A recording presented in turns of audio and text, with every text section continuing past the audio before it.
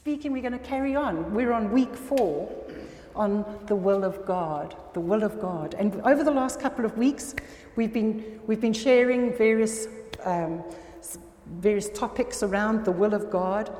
But we know that in Ephesians 5:17, do you remember? It says, "Do not be unwise, but understand what the will of the Lord is." We've got to understand what God's will is. And over the last 3 weeks now, we've shared a little bit about God's perfect will versus his permissive will. Do you remember that?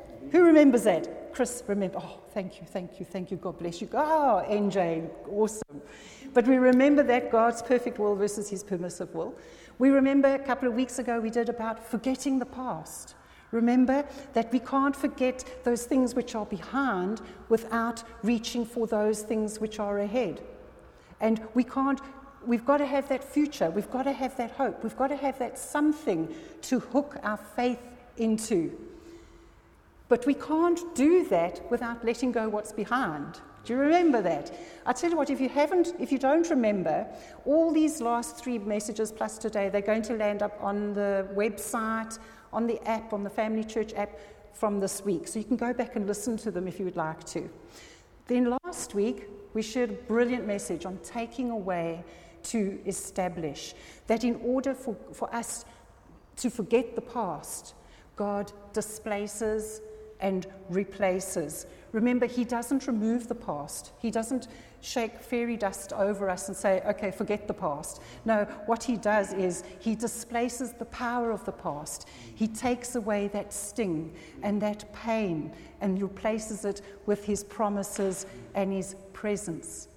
And what he does is he takes away the old to make room for the new. And he takes away by adding. Do you remember that? Like he takes away by adding the good, the fulfillment of his promises. In Psalm 66, it says, we went through the fire. Do you remember? We went through the fire and through the water. But God brought us through to rich fulfillment. And we saw that in the lives of Joseph and in Moses and in the Apostle Paul and in our lives. That Jesus brings us through to rich fulfillment. So today, we got another one, still carrying on the will of God. And Isaiah 43, verses 18 to 19. Isaiah 43, verses 18 to 19 says, "Do not remember the former things, nor consider the things of old." I'm going to stop right there. The Message says, don't keep going over old history. And one of the other translations says, don't remember the former things. Don't live there. Don't dwell on the past. You know, the good old days. Forget about the former things, nor consider the things of old. He says, behold, I will do a new thing. And I want to pause here, and I just want to clarify something very clearly. When God says he's going to do a new thing, it's nothing outside of his word. God will not do something that's outside of his word. He will not tell you, I'm going to be bold and I'm going to say it. He's not going to tell you to leave church and go nowhere, okay? He's not going to tell you that. That's contrary to his word. God says, don't neglect the gathering of the saints. We need to gather together. It's important for us. It's important for somebody else. You might have a word for somebody. We need each other. So he's going to do a new thing, but it's nothing outside of his will. And he says, now it shall spring forth. Now it shall spring forth. Shall you not know it? He says, I will even make a road in the desert and rivers a road in the wilderness. Sorry, no one corrected me. Are you still with me? Yeah. Are you still there? I'll make a road in the wilderness and rivers in the desert. We've got to learn to live in the now. That's the title of my message, is living in the now. Living in the now. There's beauty in the new. He makes a roadway in the wilderness and he makes rivers in the desert. He doesn't remove the wilderness. He makes a roadway. He doesn't remove the desert. He makes a river to flow through it. Ecclesiastes 3 says that he has made everything beautiful in its time. There's beauty in the now. There's beauty in the new. Let's forget the former things. And let's not miss out the beauty of the now by focusing on the former things, by focusing on the past, and by missing out what's happening right now, or by being anxious about the future. I read this quote. It says, "In the same way that no amount of regret can change the past, no amount of anxiety changes the future. But any amount of gratitude changes the present." There's something about being thankful. There's something about being thankful. It makes us grateful for what God is doing in the now. We've got to learn to live in the now, to be present where we are now. You know, God gives us our daily bread. He gives us manna. He gives us our daily bread. He doesn't give us a month's supply. You know, yesterday's bread is old, it's stale, it's crusty, it's moldy. We don't use yesterday's bread. We can't use tomorrow's bread, it's not been baked yet. So what we have is we've got what's in front of us, today's bread. He gives us our daily bread. There's a scripture in Hebrews that says, "Today, if you will hear his voice, do not harden your hearts." Not tomorrow if you hear his voice, or if you heard his voice yesterday. No, that scripture says, today, if you will hear his voice, do not harden your hearts. God has a fresh word for you today. Isn't that amazing? God has a fresh word for every single person here today. Listen to these scriptures. There are so many. Do a little search on how many scriptures there are that says new, thousands in the Bible. And I've only picked out like 300, so are you ready? Okay, I'm glad I got your attention. His mercies are new every morning. Who's glad that God's mercies, praise you, Jesus, his mercies are new. I need them hour by hour. Oh, my word, I need God's mercies minute by minute. Thank you, Lord, for your mercies. The Bible says that new wine must be put into new wineskins, or else the old will burst. Jesus says a new commandment that he gives to us. And it's not a burdensome one. Love one another. Love one another. This is the new commandment. At salvation, he makes us new creatures in Christ. Throughout the Bible, we're told to put off the old man and put on the new man. Yes, who said it? Andrew. Praise God. Listen to this guy. But right through, from generations to revolutions. No, from Genesis to Revelation. He goes all the way through the Bible. And he says, right at the end, he says there's going to be a new heaven and a new earth. And where Jesus makes all things new. There's so much beauty in the new. There's a freshness in the new. So we've got to forget the former things. Live in the new and live in the now. I think every time we have a prayer here before the service, we always quote Psalm 118:24. This is the day the Lord has made. I will rejoice and be glad in it. You know what? Sometimes you've got to pull yourself up by your bootstraps and declare it. This is the day the Lord has made. I will. It's a matter of my choice. It's my will. I've got a choice in the matter. I will rejoice and be glad in it. Not living in the past, not anxious for the future, living in the now. Some scriptures about now. 2 Corinthians 6 says, now is the accepted time. Now is the day of salvation. Now is the day of salvation. Galatians 2:20, a well-known scripture. It says, I have been crucified with Christ. It's no longer I who live, but Christ who lives in me. And the life that I now live, sometimes we read and we just don't see it, hey? But the life that I now live, I live by faith in the Son of God who loved me and gave his life for me. The life that I now live. You were once darkness, but now you are the light in the Lord. Hebrews 11.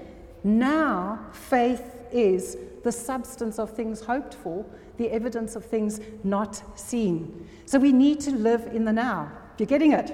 Am I making myself clear? We need to live in the now. We need to be present where we are, not where we're not. Be present where your feet are. A good thing, the footballers, this is how they train them. One of the things that they do to train them.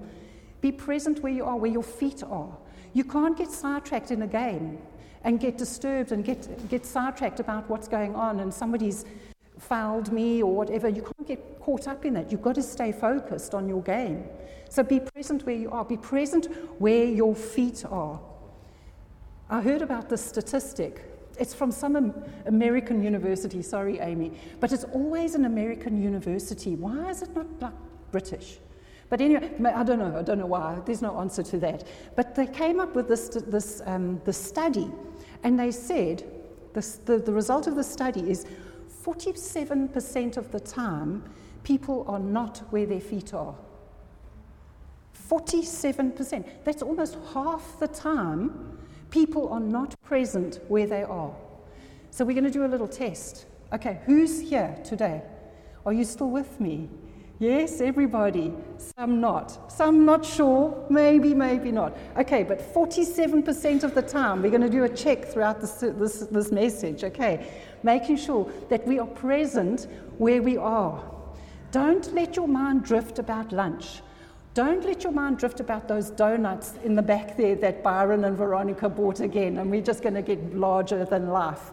Don't allow your thinking to go with work tomorrow or school tomorrow. Be present where you are. There's beauty in the now. There's a scripture in Colossians that says, Christ in you, the hope of glory. And that's what we're doing here. Christ in you, Anne. Christ in you, Johnny. Christ in you, Jermaine. The hope of glory. Christ in me. Christ in you. And when we come together, it's Christ in all of us. Coming together, worshipping the King of Kings, the Lord of Lords, encouraging one another, praying for one another, worshipping together. Let's celebrate Christ in you, Christ in your neighbor, Christ in each person here.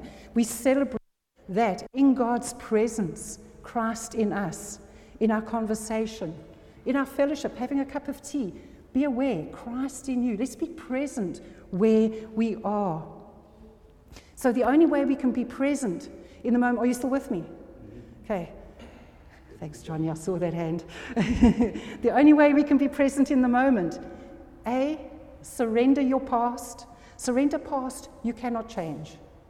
And B, trust God with a future you cannot control.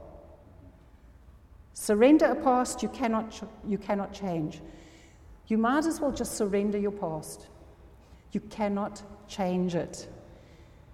You can't change it. But the good news is Jesus can redeem it. You heard my testimony a couple of weeks ago. Jesus can redeem your past. You know what? He will remove that sting. He will remove that pain. He will remove that shame. And he will add to you. He will add to you. He'll add to you. He will redeem you. He's brought you through those rivers. He's brought you through that fire. He will redeem you. But leave it up to the Lord to redeem it. He will redeem it. He will take away that sting. He will take away in order to establish. But surrender your past. And it's not always just the bad things. You know, some of us had a brilliant upbringing. You know, and I think, wow, I'm quite envious at times, you know. But surrender even your sentimentality. You know, those good old days. Don't live there. Why do we always want to hark back to the good old? There was nothing good about my good old days, so-called good old days. No, but even in my salvation, there are, you know, we can celebrate.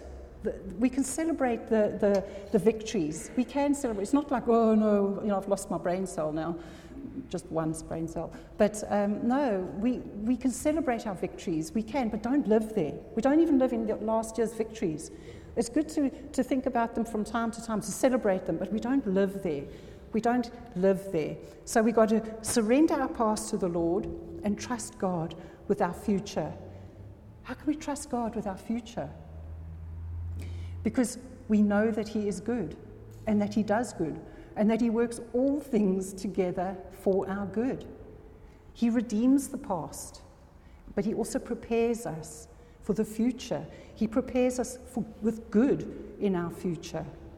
So trust God. Be present where your feet are. And we don't just live for the big moments in our lives. You know, I remember when I was at school, my thought was, when I'm finished school, you know, when I've had my first child, when my first child's left home, praise God. You know, I didn't say that, okay. But when I get married, you know, we're always living for these big moments. But you know what? I believe that God is in the quiet moments. You know, look at 1 Kings 19:11. We won't go there. But was it Elijah? He had a revelation. You know, he was God appeared to him, but He didn't appear to him in that wind that crushed those rocks. He wasn't in the storm. He wasn't in the fire. He was in that still, small voice. And I can honestly say that the big moments in my life have been the quietest. They've been the ones where God has spoken to me that I know that is God. Oh man, those are powerful moments. And we can't just only live for the highlights, for the big ones. I live for those small, intimate moments with my God when I know this is God who's spoken to me. And it's always quiet. It's never a rah-rah. Sometimes I think, I'd like a little bit of rah-rah. No, He knows what's good for me. So be present where you are with what's right in front of you. And just think about the life of Jesus. And during this week, I'd recommend that you read 2 chapters of the book of Luke 18 and Luke 19. And in these 2 chapters, we're just going to speak briefly on 2 characters in Luke 18 and Luke 19. Jesus was on his way from Galilee down to Jerusalem, and he passed through Jericho. Now, Jericho was a very affluent city. It was known as the City of Palms, and it was affluent. There was a lot of wealth there, and there was a lot of wealth. There were also a lot of beggars, because you don't want to go begging in the slums because they've got no money either. So you go begging in the affluent areas. And so Jesus was traveling through to Jericho. He's approaching Jericho, the city. And the Bible says that there were multitudes thronging about. Multitudes were thronging about. And suddenly, blind Bartimaeus, he's sitting there begging. And he calls out, he says, "Jesus, Son of David, have mercy on me." And the disciples tell him, "Listen, don't bother the teacher. Keep quiet." But he shouted out all the louder. He was desperate. He said, "Jesus, Son of David, have mercy on me." And in Luke 18:40, it says, Jesus stood still and commanded him, blind Bartimaeus, to be brought to him. And when he had come near, he asked him, "What do you want me to do for you?" Bartimaeus was brought to Jesus. He was standing right in front of Jesus. And Bartimaeus said, "That I may receive my sight." And Jesus healed him there and then. We go on, the very next verse is Luke chapter 19. Jesus is entering Jericho. And who's there? Zacchaeus, the tax collector. Not just the chief tax collector. The scoundrel of scoundrels, in other words. He's earned his way to the top. He's skimmed the top portion of the taxes. He's added money that's to be paid for the taxes. He's added his bit, his share. This guy's a wealthy guy. But he was vertically challenged. He was not a tall man. He wasn't of tall stature. He was a short guy. So what did he do? He climbed up the sycamore tree. Okay, those who remember some Bible, Sunday school nurse rhyme, whatever it was called, there was a song apparently. But do you know what I love? is that Jesus arrived at the tree, and he looks up at the tree and he sees Zacchaeus up in the tree. And Zacchaeus was trying to see Jesus. But I believe that this was a divine appointment. Jesus went straight to the tree, and he looked up at the tree, and he says, Zacchaeus. He knew his name. I love that. God knows your name. He says, Zacchaeus, come down. Be present where I am. That's my interpretation. Be present where I am. Come here. And Zacchaeus had wanted to see him. Zacchaeus was trying to see him, but I believe that Jesus wanted to see Zacchaeus. This was a divine appointment. And so Jesus goes to Zacchaeus' house. He has lunch with the sinner of sinners. I mean, Zacchaeus was despised. He was a dishonorable man. Are you still with me? You still with me? 47%. Are you still with me? Praise God. So this guy was corrupt. But you know what? Jesus cared for him. Jesus cared for blind Bartimaeus, this guy that could offer him nothing. He was present where he was at with what was in front of him. With Zacchaeus, the guy that was so affluent but so crooked, but, he was a sinner, basically. He didn't know the Lord. But Jesus was present where he was at. So whether he was with the down and outs or the up and outs, Jesus was present where he was at. And this is what we've got to be like. Jesus is our example. To be like the Lord. To be present where we are. To be present where we are. Living in the now with what's in front of us. The greatest example has to be a little bit further in the book of Luke. Luke 23, when Jesus was on the cross. Jesus was on the cross, and that's the ultimate example of living in the now. There Jesus is, this sinless, spotless Lamb of God, being crucified for the sin of the world between two criminals. And one of the criminals speaks to Jesus and says, Lord, remember me when you come into your kingdom. And Jesus' agonizing death, he could hardly breathe. He was pushing himself up by his feet to try and take his breath. And he says, today you will be with me in paradise. That was Jesus' worst day. It's his worst day. Yet he was present where he was, meeting needs of people. I think, sometimes as Christians we can get into little routines and we can say, I've got my devotional, praise God, I've got my devotional, and I read my devotional every day. And the Lord speaks to me every day through my devotional.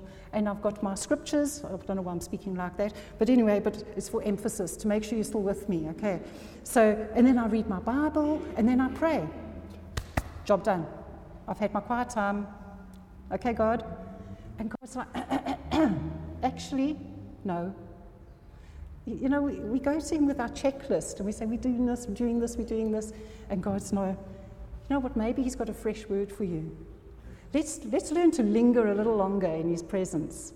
Isn't it good? Isn't it good when God has that fresh word? Like this morning, God had a fresh word for every person here today. And I think it's so wonderful. Let's not be rushing out of God's presence. Let's not be having this tick list that I'm reading my Bible. God, aren't you impressed? No. Maybe he just wants to speak into my heart. So let's take our time. Let's be present where we are.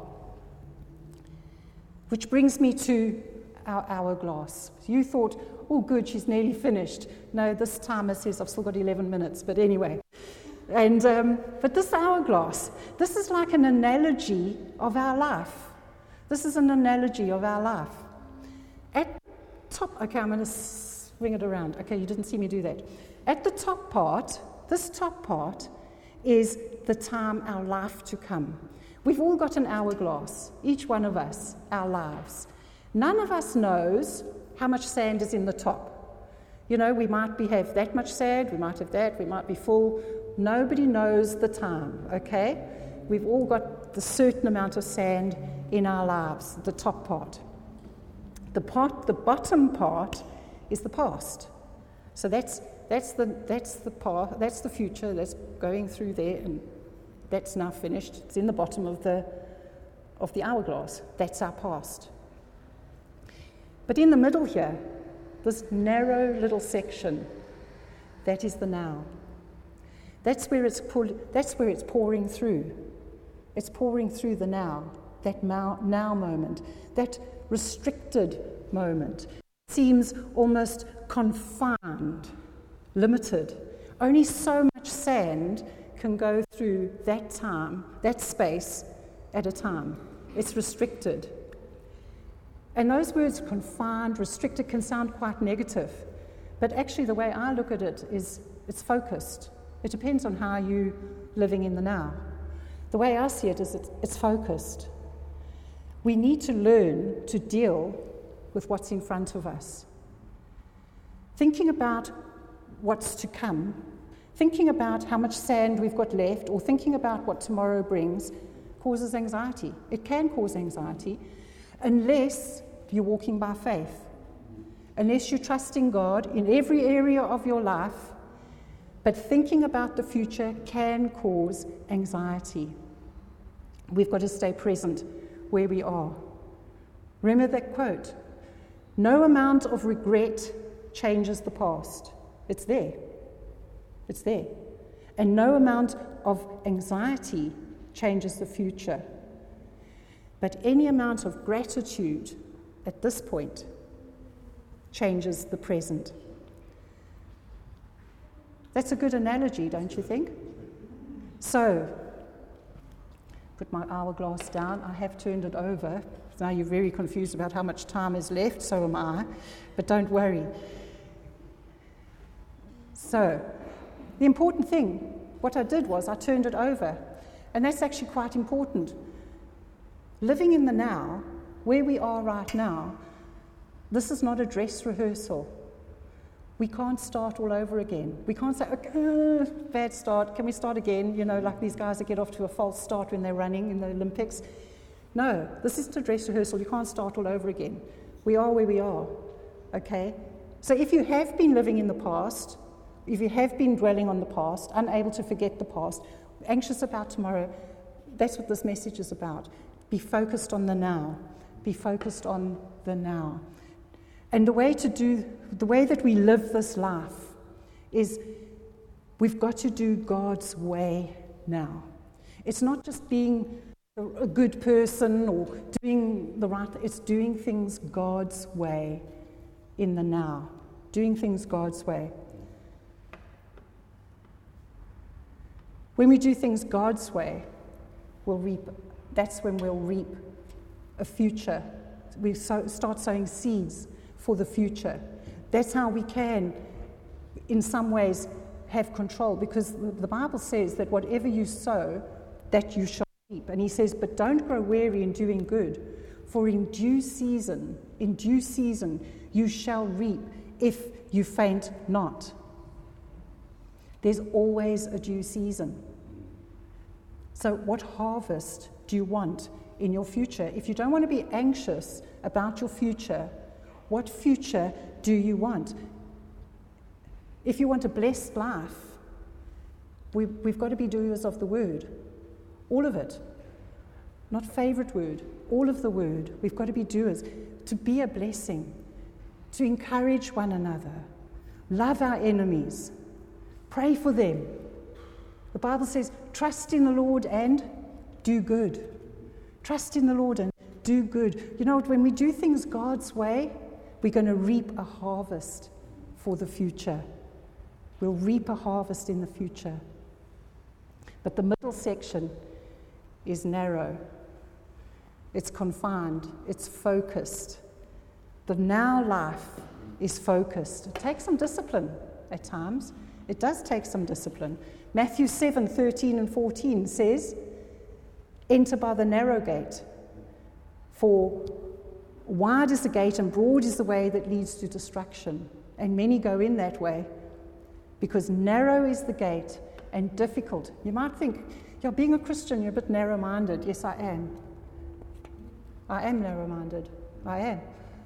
I think God's way. I try to think his way, because narrow is the way, narrow is the gate, and difficult is the way, but it leads to life. I can't fill my mind with whatever drops into my head. I can't watch stuff on TV that's going to impact me. I can't watch certain things. It affects me. I've got to live the narrow life. I have to. But it says, narrow is the gate and difficult is the way which leads to life. You know what? God's not being a killjoy. He's not saying to us, well, I don't want you to enjoy your life. I'm trying to restrict you. I'm trying to keep you on the narrow path so that you don't enjoy your life. What he's doing is he's trying to protect us. He's trying to guide us. Somebody's phone's ringing. Somebody? Anybody? Is that your phone? That's all right. That's okay. There we go. But God's not being a killjoy. Just because God's leading us, he's guiding us, what he's doing is he's leading us and he's guiding us by going through that narrow path. Doesn't necessarily it's going to be easy. You know, we've given a bit of our account when we came from South Africa to the UK. We had everything. We had a job, we had a place to stay, we had this, we had prophecy, we had words, we had scripture. Perfect, right?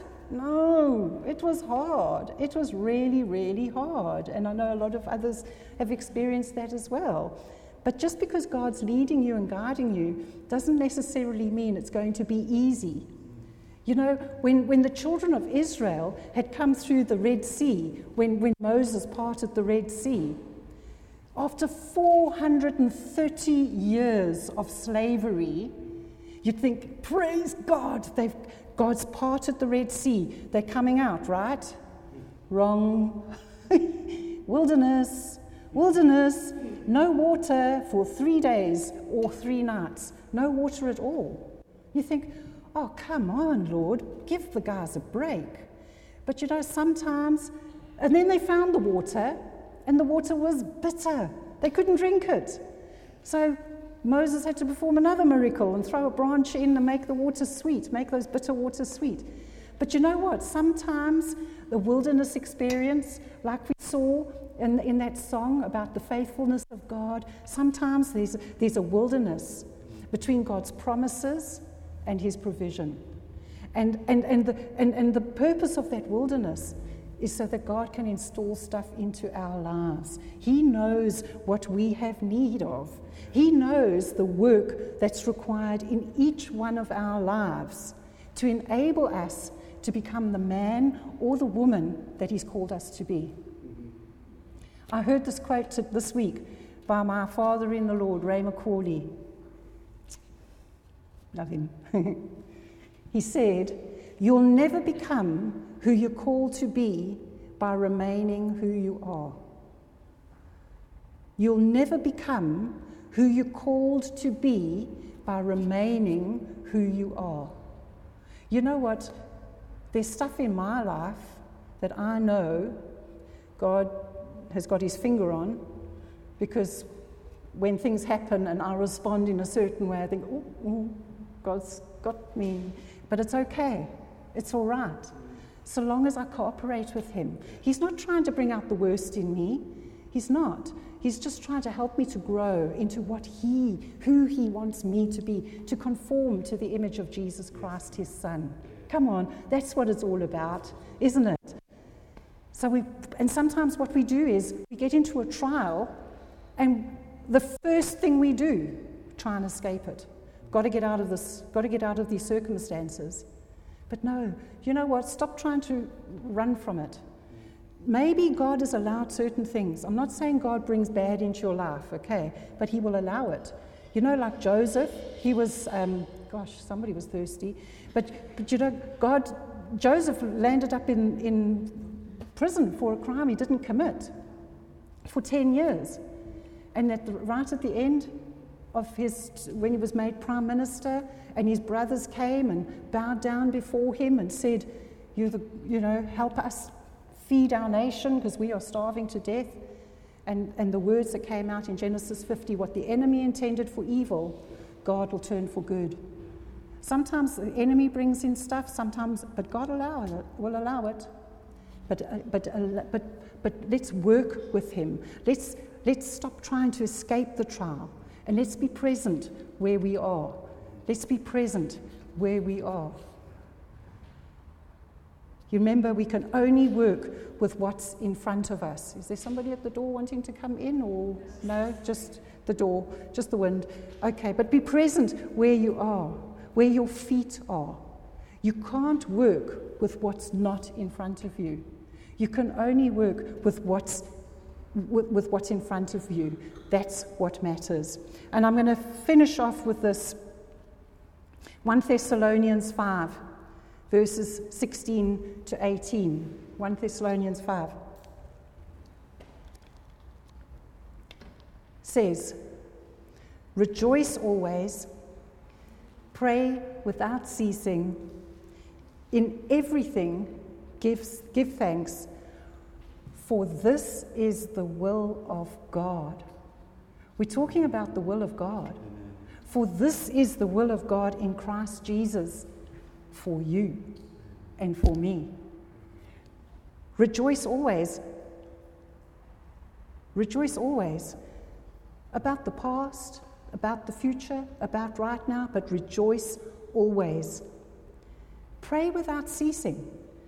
It doesn't mean you just go pray gobbledygook, but pray without ceasing. Pray in faith. We're not going to be que sera, sera, Doris Day Christians, and what will be, will be. No, pray in faith. Because what we pray, we're sowing seeds for the future. We're sowing seeds. What kind of a future do you want? Let's sow seeds for the future. But in everything, give thanks. In the now, in the present, where you are, where your feet are, give thanks. 47%. How many of us are still with me? Shoo, you're doing really good, people.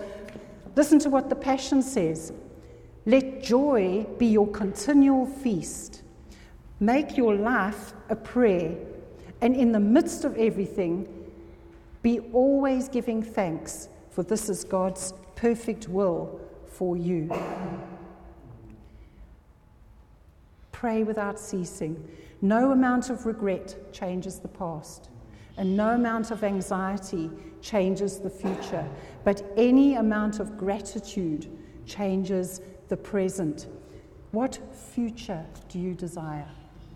What future do you desire? Whatever your future is, make sure that you're sowing the right seeds now. You know, if you want a life of blessing, if you want a life of joy and of peace, sow those seeds now. Be intentional. Sow the seeds that you want for your future. Sow them now. Don't worry about what was past. Don't worry about what's to come. Sow those seeds now. And my final scripture, Deuteronomy 30, verses 19, says, God says, I call heaven and earth as witnesses today against you, that I have set before you life and death, blessing and cursing. He gives a big hint. Choose life. Choose life, that both you and your descendants may live. This might be a narrow path, but it's the only path. Choose life. Choose life. Amen. Let's close in prayer.